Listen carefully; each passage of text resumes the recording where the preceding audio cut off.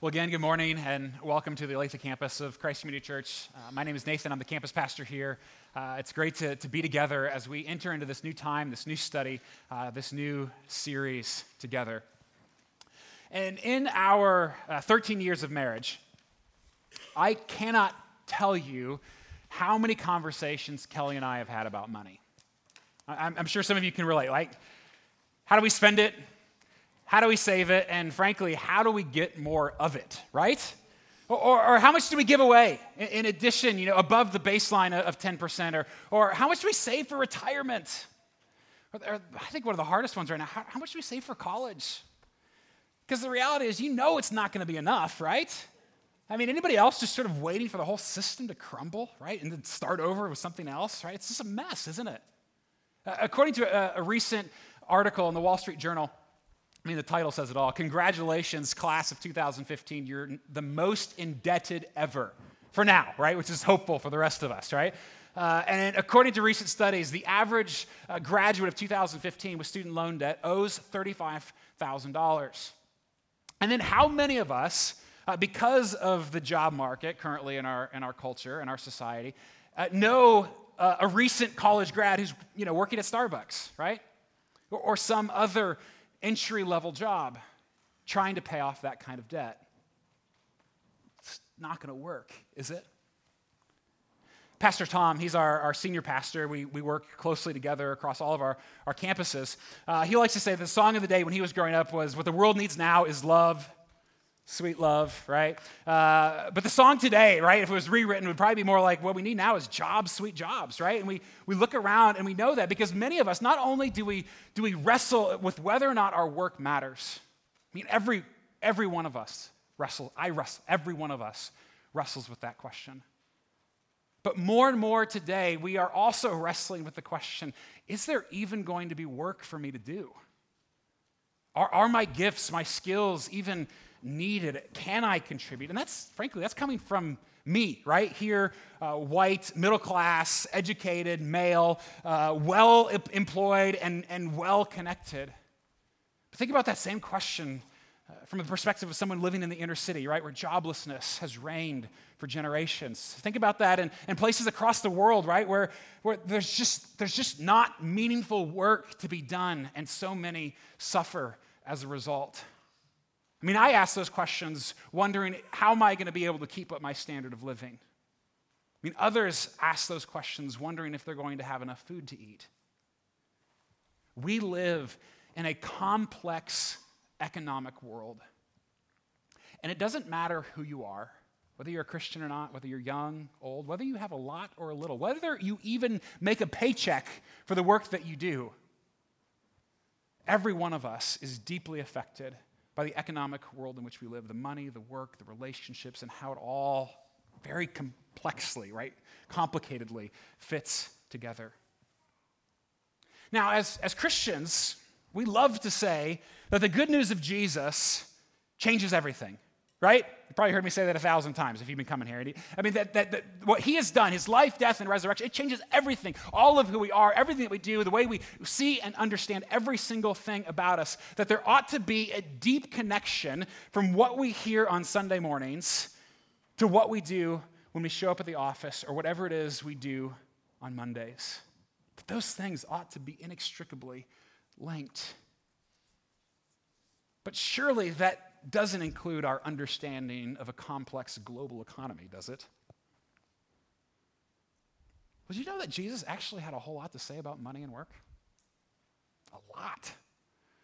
And the Bible talks about it all over the place. In fact, even if we were to look at Jesus' parables, I mean, how many of them are about farming, right? The main business of the day, or other work, even investment and taxes and all of that. I mean, Jesus talks quite a bit about that. And he did most of his teaching not to the religious elite, but to the normal people in the marketplace, like you and me, surrounded by buyers and sellers. And don't forget as well that Jesus spent the majority of his life on planet Earth learning a trade and running a small carpentry business. The majority of his life on planet Earth. And so this morning, and for these next 6 weeks together, we're going to try to bring some of this together, right? And it is complex to even think about when you start talking about the economy or work. I mean, it's so complex, right? And the way it's so globally interconnected more and more in our society today. But we're going to try to bring it together. We're going to look at a variety of scriptures. We're in Jesus' parable today of the Good Samaritan. Next week, we're going to be in Genesis. So we're going to kind of jump around to kind of paint a picture of what does it mean for us to love our neighbor in this way. We're calling this series Neighborly Love. Because loving your neighbor is more than just bringing them soup when they're sick. It's even more than telling them about the good news of Jesus. It's never less than those things. But it is so much more. Loving your neighbor. I mean, Jesus really said there's only two commands, right? That we love God and we love our neighbor. But loving others is about more than just warm feelings. What if our love for one another, but both our proximate neighbors as well as our global neighbors, what if that love was meant to be the fuel for the work that we do and everything that we do in the ways that we contribute? What if that love was meant to be the fuel behind the idea and the understanding of economic flourishing for our entire world? So today we start with one simple yet often overlooked reality. Compassion requires capacity.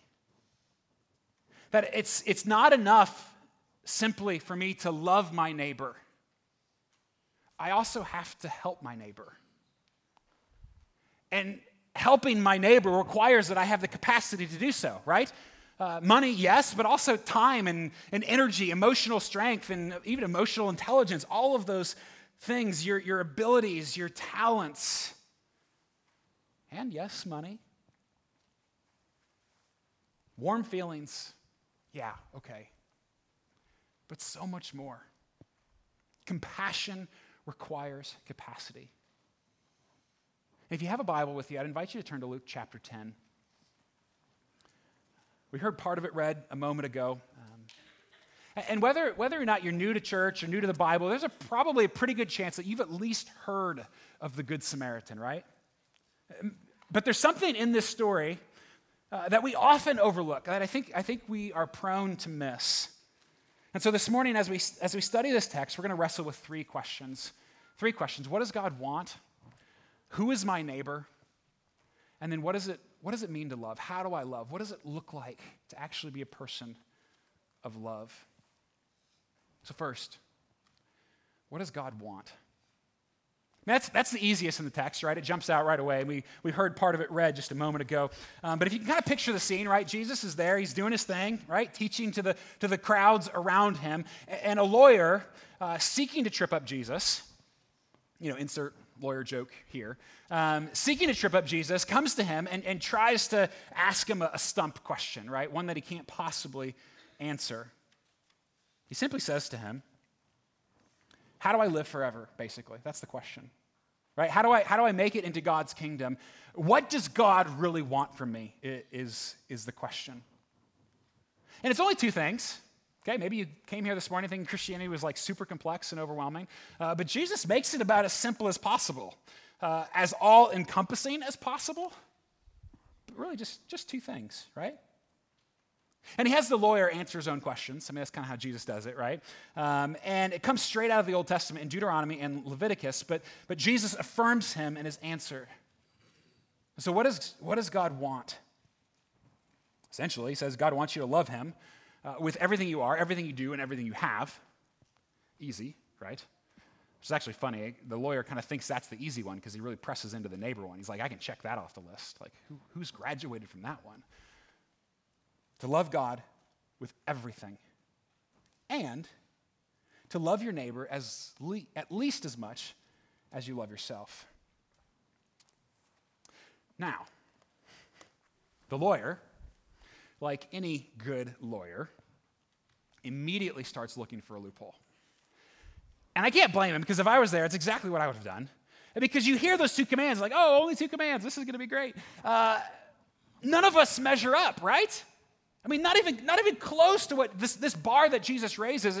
He tries to make it, simple, and yet it's so high. And so, of course, the lawyer is like, okay, Jesus, can you narrow it down a bit, right?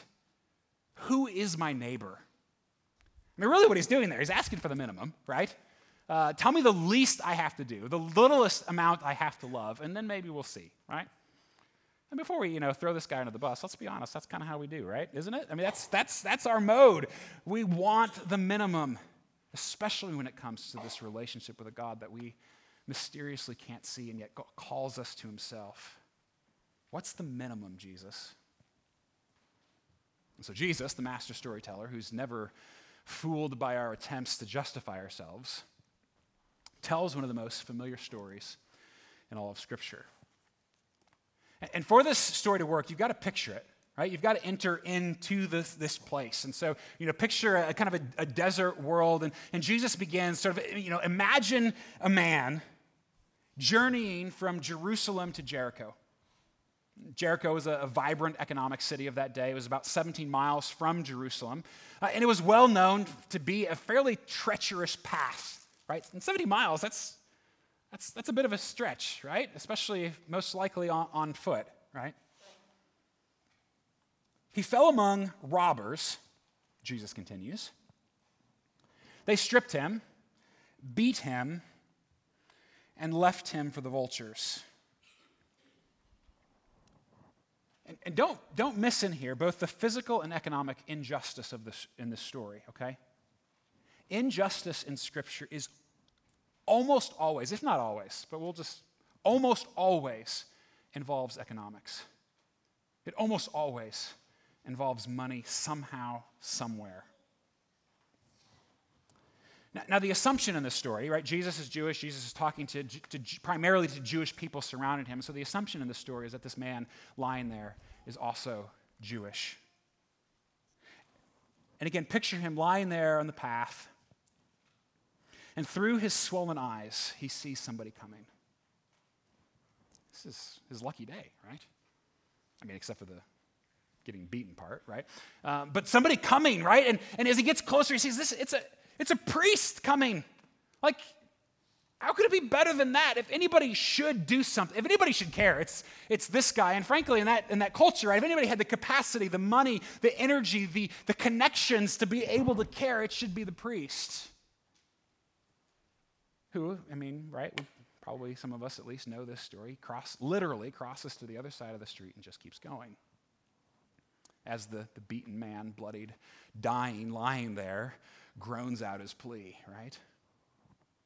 Well, then another guy comes. Right, well, it's pretty good. This time is a Levite. A Levite is also a member of the religious aristocracy of that day. He also comes by and also just keeps on walking. And kind of by this point in the story, you hope that this beaten man is unconscious, don't you? I mean, you just kind of feel sorry to see help, rescue come that close to him twice, and then to just keep walking 2 times. Then comes the Samaritan. What we often miss here is how much the Jews and the Samaritans hated each other.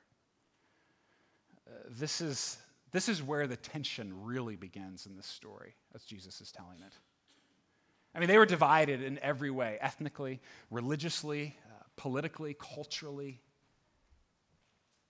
These 2 groups of people wanted, historically, for centuries, wanted nothing to do with one another.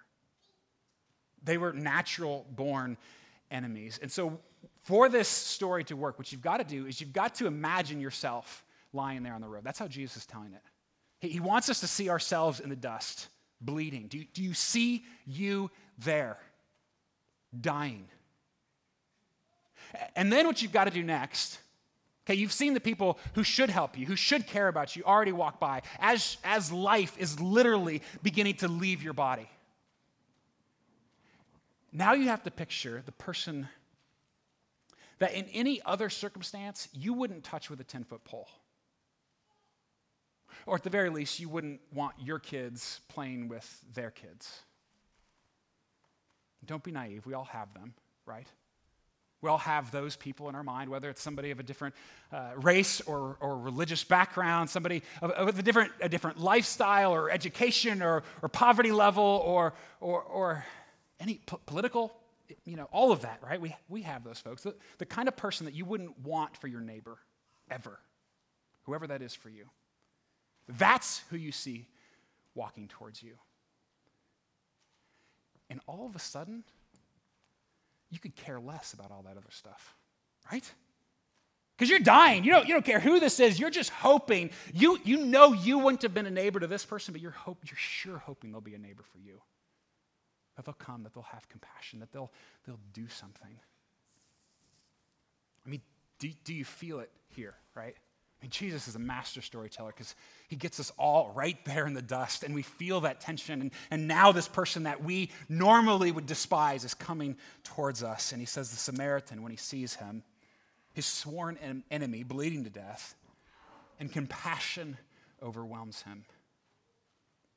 The word there for compassion, it's one that's less common in the Greek.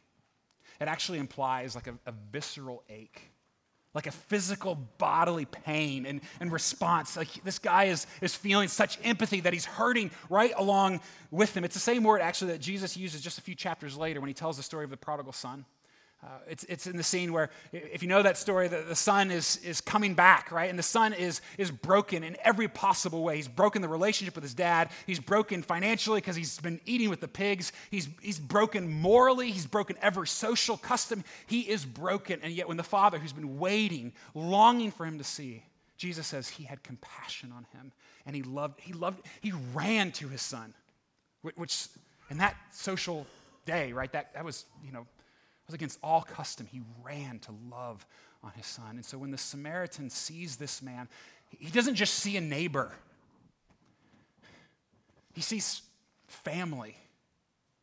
And he's broken with compassion for this individual. Well, best of luck, he says, tosses him a Band-Aid. You'll be fine, right? Of course not. I mean, just like the father in the story of the prodigal who offers his son his ring and his cloak and a party to celebrate. I mean, the extravagance of that story. So this Samaritan extravagantly responds, right? By canceling, his trip that he's on, right? Of pushing it back at the very least and doing all this thing to take the injured man to the nearest hotel and take care of him. Not only that, right? He essentially leaves his MasterCard behind and tells the innkeeper, whatever it costs, whatever the need, I will pay. I will take care of this stranger that I have no business loving. Did you see it there? Okay, there's a couple things. There are two pretty stark contrasts in this story. The first is the obvious one. It's the one we tend to focus on the most. The second is a little bit more subtle, but both are clearly there. The first is between the religious hypocrisy, right, and this unexpected compassion that those who are supposed to love don't, and the one who you would never think would love does, right? There's a huge contrast that should stir us up. The second contrast, though, the one that's a little bit easier to overlook, is that the story begins with brutal economic injustice and ends with the exact opposite. Kind, right? Unbelievable economic restoration and generosity. Now, no doubt, right, this story is about compassion, about what it means to love and who our neighbor is. But compassion is about so much more than warm feelings. Because the unasked question that Jesus is trying to answer, right? Not just what does God require, not just who is my neighbor, but the part that we so easily miss, how do we actually do it? What does it actually look like for us to love? And there's no way around it. Neighborly love is a call to action. And compassion requires capacity. It's not enough for me to just love my neighbor. I also have to help my neighbor. And to help my neighbor, I have to have the means to do so. Look at verse 36, right? As Jesus ends this story, he throws it back right at this lawyer. He says to him, "Which of these three do you think proved to be a neighbor of the man who fell among the robbers?" And the lawyer said, the one who showed him mercy. And Jesus said to him, you go and do likewise. Compassion requires capacity. It takes time, effort, money and resources, expertise, relational energy, emotional strength, and empathy. I mean, compassion always costs, right? I mean, compassion is never free, not from the perspective of the person giving it, right? It always costs something. And so, for example, even if we were to dive deeper into the story, right, for the Samaritan to actually help this man, he's got to be willing to change his schedule, first off, right? He's got to be okay with an interruption that's going to destroy the rest of his week, right? He's got to be willing to walk so that the injured man can ride on his donkey. He had to manage his money well. He had to live below his means so that he would have enough to be able to share, right? Refusing to spend all of his money on himself. And this implies as well that he had to have a decent job. And at least be decent enough at that job to have the resources. You see, the best neighbors are also the best workers. Those who take God's call to be productive contributors of our world and of society, who take that really seriously. The best neighbors are the best workers, people who are faithful and fruitful in their labors and good stewards of the resources God provides so that they are even in a position so that they can help. Because we've all probably had the opposite happen, had a moment where you feel compassion, but you feel powerless. You feel like there's nothing you could possibly do. We long for capacity to help, don't we? I love how the Apostle Paul summarizes this. And notice here, this is in Ephesians chapter 4. Notice as well how he mentions both the economic injustice on the one hand, as well as economic generosity. And so in Ephesians, he's writing, to the church there, if you've been changed by Jesus, right? If you've encountered the risen Christ, if you've given your life to this good news, he says, then let the thief no longer steal, but rather let him labor, doing honest work with his own hands, so that he may have something to share with anyone in need. Okay, so I think we all know stealing is wrong, right? I think we've covered that. Maybe not great at it, but we know that that's wrong. But do you see what else Paul says here? I mean, it's such an interesting contrast. I mean, do we realize that good, honest work and making a profit for our labors and increasing in our capacity to be able to do so is not just acceptable, right? Not just a good thing, but actually a command by God. That we are to work with our hands to produce things or services of value, to actually make money in the process so that we're able to contribute to the world around us and help those who are in need. That is part of what it means to follow Jesus. Martin Luther, he's the 16th century reformer. He understood this well. I love what he said. God does not need our good works, our good work. He doesn't need it, right? God's God. But our neighbor does. Our neighbor needs it and needs it bad. And our neighbor, right, beyond merely the people who live next door, but across the world, right? As we're now more and more connected than we ever have. And the more capacity you have, the more compassion you can tangibly express. And frankly, the more capacity we have, the higher responsibility we have, right? In the midst of that. And many of us here, I mean, if we're honest, we have a whole lot of capacity. Especially if you think about the world in which we live, or we place ourselves historically in the amount that we have. We have capacity, don't we? And I realize that maybe for some of you, you're thinking, well, Nathan, I don't have capacity to help. At least not like I want to. Like I feel those tugs of compassion in me, but I just don't have enough to be able to love well the people around me in need. And I get that, right? There are reasons to feel it. Maybe you're unemployed or you're underemployed. Maybe you're retired, and so things just look different now. Maybe you're a student, and you're trying to figure out how this fits for you, or you're a stay-at-home parent, and you're wrestling with that. Or frankly, maybe you've just made really bad financial decisions as well, right? And you feel imprisoned by some of those choices and unable to help. But listen, every one of us has capacity. I mean, for some, maybe you have the capacity, you could buy this guy a new house, right? Others of us, maybe you could buy or make that guy a new pair of clothes, right? But every one of us has capacity. Money, yes, but also time, your gifts, your talents, your wisdom, encouragement, relational investment, your expertise, all of that. We don't all have the same capacity, but every one of us in this room has the capacity to love, especially if you've encountered Jesus, because that unleashes a whole new level. Let me show just a really simple, but I think really beautiful example of this. Let's watch.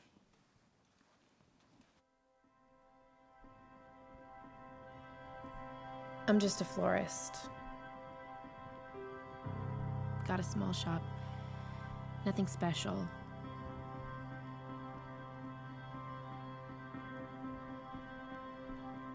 Silly way to spend your life, I guess. Fussing with a bunch of flowers.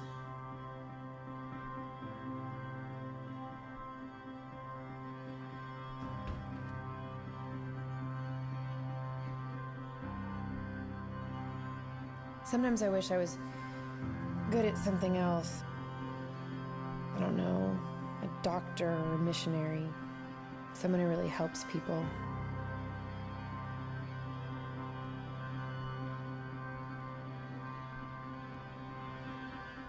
But I do love flowers. Always had a knack for it. So I do my best to make them beautiful for people. But I know flowers can't change the world. I know I don't make much of a difference. I'm just a florist.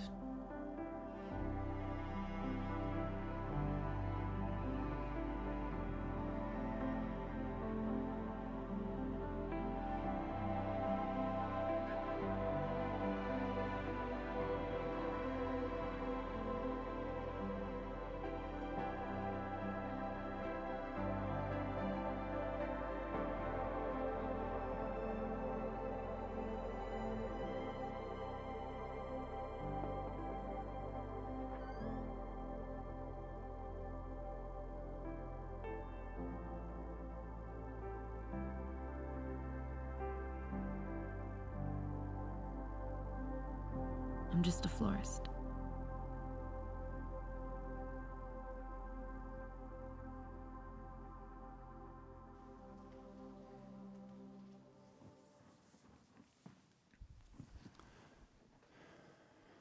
Friends, with Jesus, there is no just.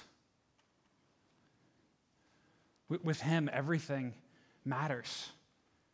Nothing is insignificant. Everything you touch, everything you do, every person you interact with, every act of service or whatever it is, right? In the work that you do, whether you get paid for it or not, whether you stay at home or run an office, or you're a student, whatever you touch, everything is an opportunity to fulfill this command. To love your neighbor as you love yourself. And when you do so, you are obedient to Jesus' command to us. And Jesus said, go and do likewise. Now, during this series, we'll have some practical touch points along the way, I hope, at least. But I want to mention two things quickly as we kind of wrap up this time, and really as we kind of paint this picture of where we're going over these next few weeks. Two things here, just to help us get started. How do we love? First, know your neighbor. Second, help your neighbor. Know your neighbor and help your neighbor. Let's just spend a couple minutes on each of those real fast here. First, you've got to know your neighbor. And that doesn't necessarily begin by going door to door and introducing yourself. That might be a good idea. I'm not saying against that. But for Jesus, particularly when it comes to this story, for Jesus, neighborly love begins first by seeing yourself as the one in need. Seeing yourself as the one in need of a good neighbor. Because the reality is, I mean, we may sort of drop that the Samaritan is considered an outcast in that culture, but to us, he's the hero of the story, right? And so we, in our culture, kind of the way we think about ourselves and our world, and as Americans, and we want to be the heroes, right? And so we immediately, when we read this story, well, I I want to be the Good Samaritan. And that's not bad that we want that. And yet first, and what Jesus is doing first is telling us we're the one in the ground. We're the one in the dirt bleeding. We're the one desperate for the help of someone else. And until we see ourselves as the one in need, there's no way we're really going to help the people around us. Not really. In fact, Brian Fikkert, he's author of the book When Helping Hurts, which I would highly recommend to you. He's got his PhD in economics. He's scary smart. He was with us this past weekend or a week ago at our conference that we did. And frankly, listen to that audio, please. Especially his audio from Friday night. It was the best maybe 1 hour talk on poverty I've ever heard. Listen to it. But he compellingly argues that until we see ourselves as the ones in need, any attempt to help others will likely do more harm than good. Because we'll come at it from a position of superiority, continuing to push those who need help down lower. But you know what? If you're a Christian, it really shouldn't be that hard to see how desperate we are, is it? Because we're so poor, we're so deeply impoverished that the only way the God of the universe could rescue me, right, is for him to become a man, to take on my shame and my guilt and actually give his life for me. And only when we recognize our need, only then can we truly know and love the neighbors around us. A neighbor, of course, doesn't just mean the people on your street, right? It's not less than that. But this story makes it clear that neighbor is anyone in need. And who's not in need, right? And so for us, right, our closest neighbors, there's a good chance your closest neighbor is the people who live in your house, right? I can show you on a map if you don't believe me, right? We forget that though, don't we? We think that somehow loving our roommate or our children or our spouse is somehow in a different category, but those are your nearest neighbors. And of course, yeah, you got the people who live on the street with you. You've kids, the student, right, who nobody plays with, who's always kind of pushed this. You can be a neighbor to that person. Those of you who go to an office to work, you can reach out to the awkward coworker, right? Every office has one. And if you don't know who it is, just saying, be aware of that. But you can be a neighbor to them. Do you see your customers and your clients as your neighbors? That every opportunity, every interaction with them is an opportunity for you to obey this command of Jesus. And this story shows us as well, right? It's not just those who are like us. That's who we gravitate towards. It's easiest for us to like the people who like us and are like us. But this shows us, right, that it breaks all cultural barriers, doesn't it? I mean, it's the immigrants who live just a few miles from here. Or the urban poor in our own city, right? Racial or religious outcasts. And frankly, in a globalized world, there's no end to this list, right? And so you can be a neighbor to the child who lives in Rwanda or India. You can be a neighbor to the pastor who's imprisoned in Iran for sharing his faith, right? There's no end. Open your eyes, right? As we open our eyes to the needs around us, we see neighbors everywhere. And so get to know them and love them. But again, if you don't see yourself first as the one lying in the street needing help, you're not going to love, not really. You've got to start from our own poverty. That even though we certainly didn't deserve it, our God poured out everything on our behalf. And those who have been loved like that are free to love like that. So first, you got to know them. Second, then help them. Hopefully that's a little obvious, right? That we're going in that direction. But listen, I think what we tend to miss is that the place in your life with the highest potential for you to love your neighbor, to be obedient to Jesus in this command, it's not here. I mean, yeah, you can love one another, and hopefully we do, right? And be involved in community and serve one another and all of those kinds of things. And yes, we've said as a church over and over that we believe the local church as God designed it is the hope of the world, but that is not limited to these walls, right? That if you are a follower of Jesus, you are the church everywhere you go. And so everything you do, every person you interact with, every task you accomplish, all of that matters. All of that fits into this. And so the place that you can most fully love your neighbor, there's a good chance it's going to be wherever you spend the majority of your time, which for many of us is where we go to work. That's where it happens. That is the primary place that we can be obedient to Christ in this command. Because if you do good work well, you're loving your neighbor. Man, have you ever looked at it like that, right? If you have a job and you bring in a financial income, right, there's a really good chance that you provide either a product or a service of value, right? I mean, what else is there, right? You provide a product or a service of value, something people need that benefits humanity. And so every time you do that, you are loving your neighbor. You're loving the people around you. And for those of you, right, who stay at home with the kids, you're raising the next generation. Not only are you loving your closest, littlest neighbors in your home, that you're helping them grow in their own capacity to love and to grow up, to be contributors to the world that God made, right? And students, for you at school, right, there are neighbors there in your school that you get to love and to care for, but you're growing in your capacity to love and contribute to the world that God made. And when we do those things, whatever they are, in an attitude of worship, you're obeying Jesus. I mean, think about it. Even the innkeeper in this story had a role to play, didn't he? We kind of forget about him, don't we? But just the very fact that he ran an honest, safe place for people to stay, how necessary that was for the fulfillment of this story. So create something of value. Make money. Start businesses. Create jobs. Manage wealth. I mean, we'll talk about this more next week in particular. That it is our responsibility as image bearers for all of us to create economic flourishing out of a world that is now so broken. That is part of our very design of who we are.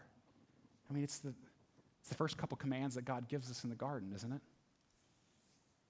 And then with the resources that you make, create capacity so that you can give extravagantly. Margin so that you can be generous, even beyond a tithe. Money, yes, of course, but also with your time, right? Your expertise, your emotions, to listen and to encourage. You have capacity. What are we going to do with it?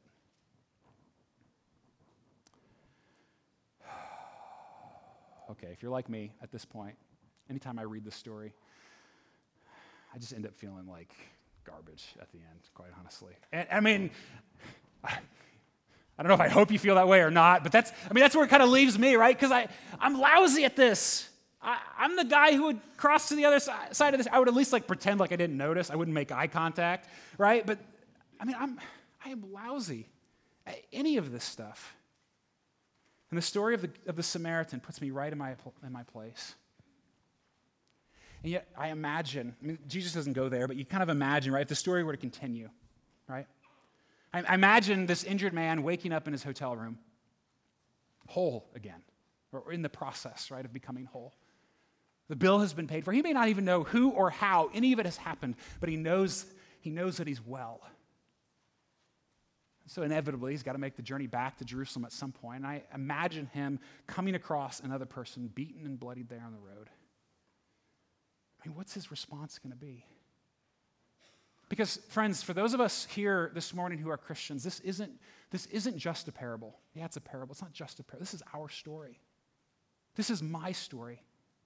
I'm the one, because of my own sin and shame, because of the brokenness within me and around me, I'm the one lying bloodied in the dirt, dying, lost and alone, unwanted, unloved, until Jesus came. And he came not just with first aid, right? Not just to pay the hotel bill, but to pay for everything, to pay the very debts that I couldn't possibly cover on my own.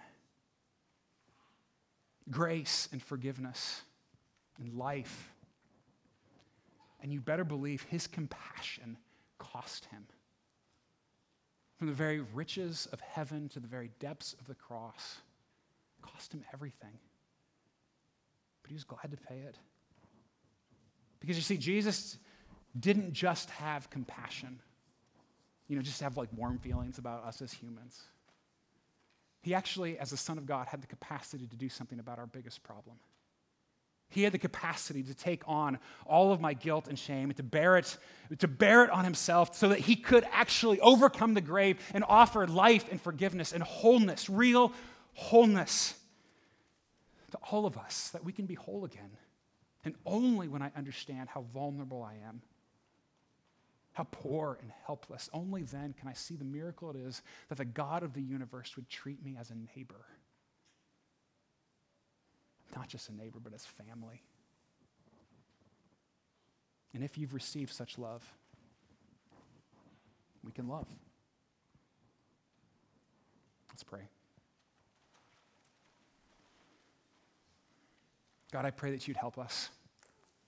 God, would you open our eyes, open our imaginations to what you can do in and through us because of what your Son has done for us, empowering us, strengthening us. God, forgive me, forgive us for the callous ways in which we do our work, the callous ways in which we can so easily forget the needs of those even close to us as well as certainly across the globe. God, would you help us to see how desperate and needy we are, but that you love us anyway, and that you have rescued us, and so that we can be people now who contribute, who love the unlovable, who do our work in ways that bring you glory and honor, that there is no just in the kingdom that you are building with your people, that everything we do matters.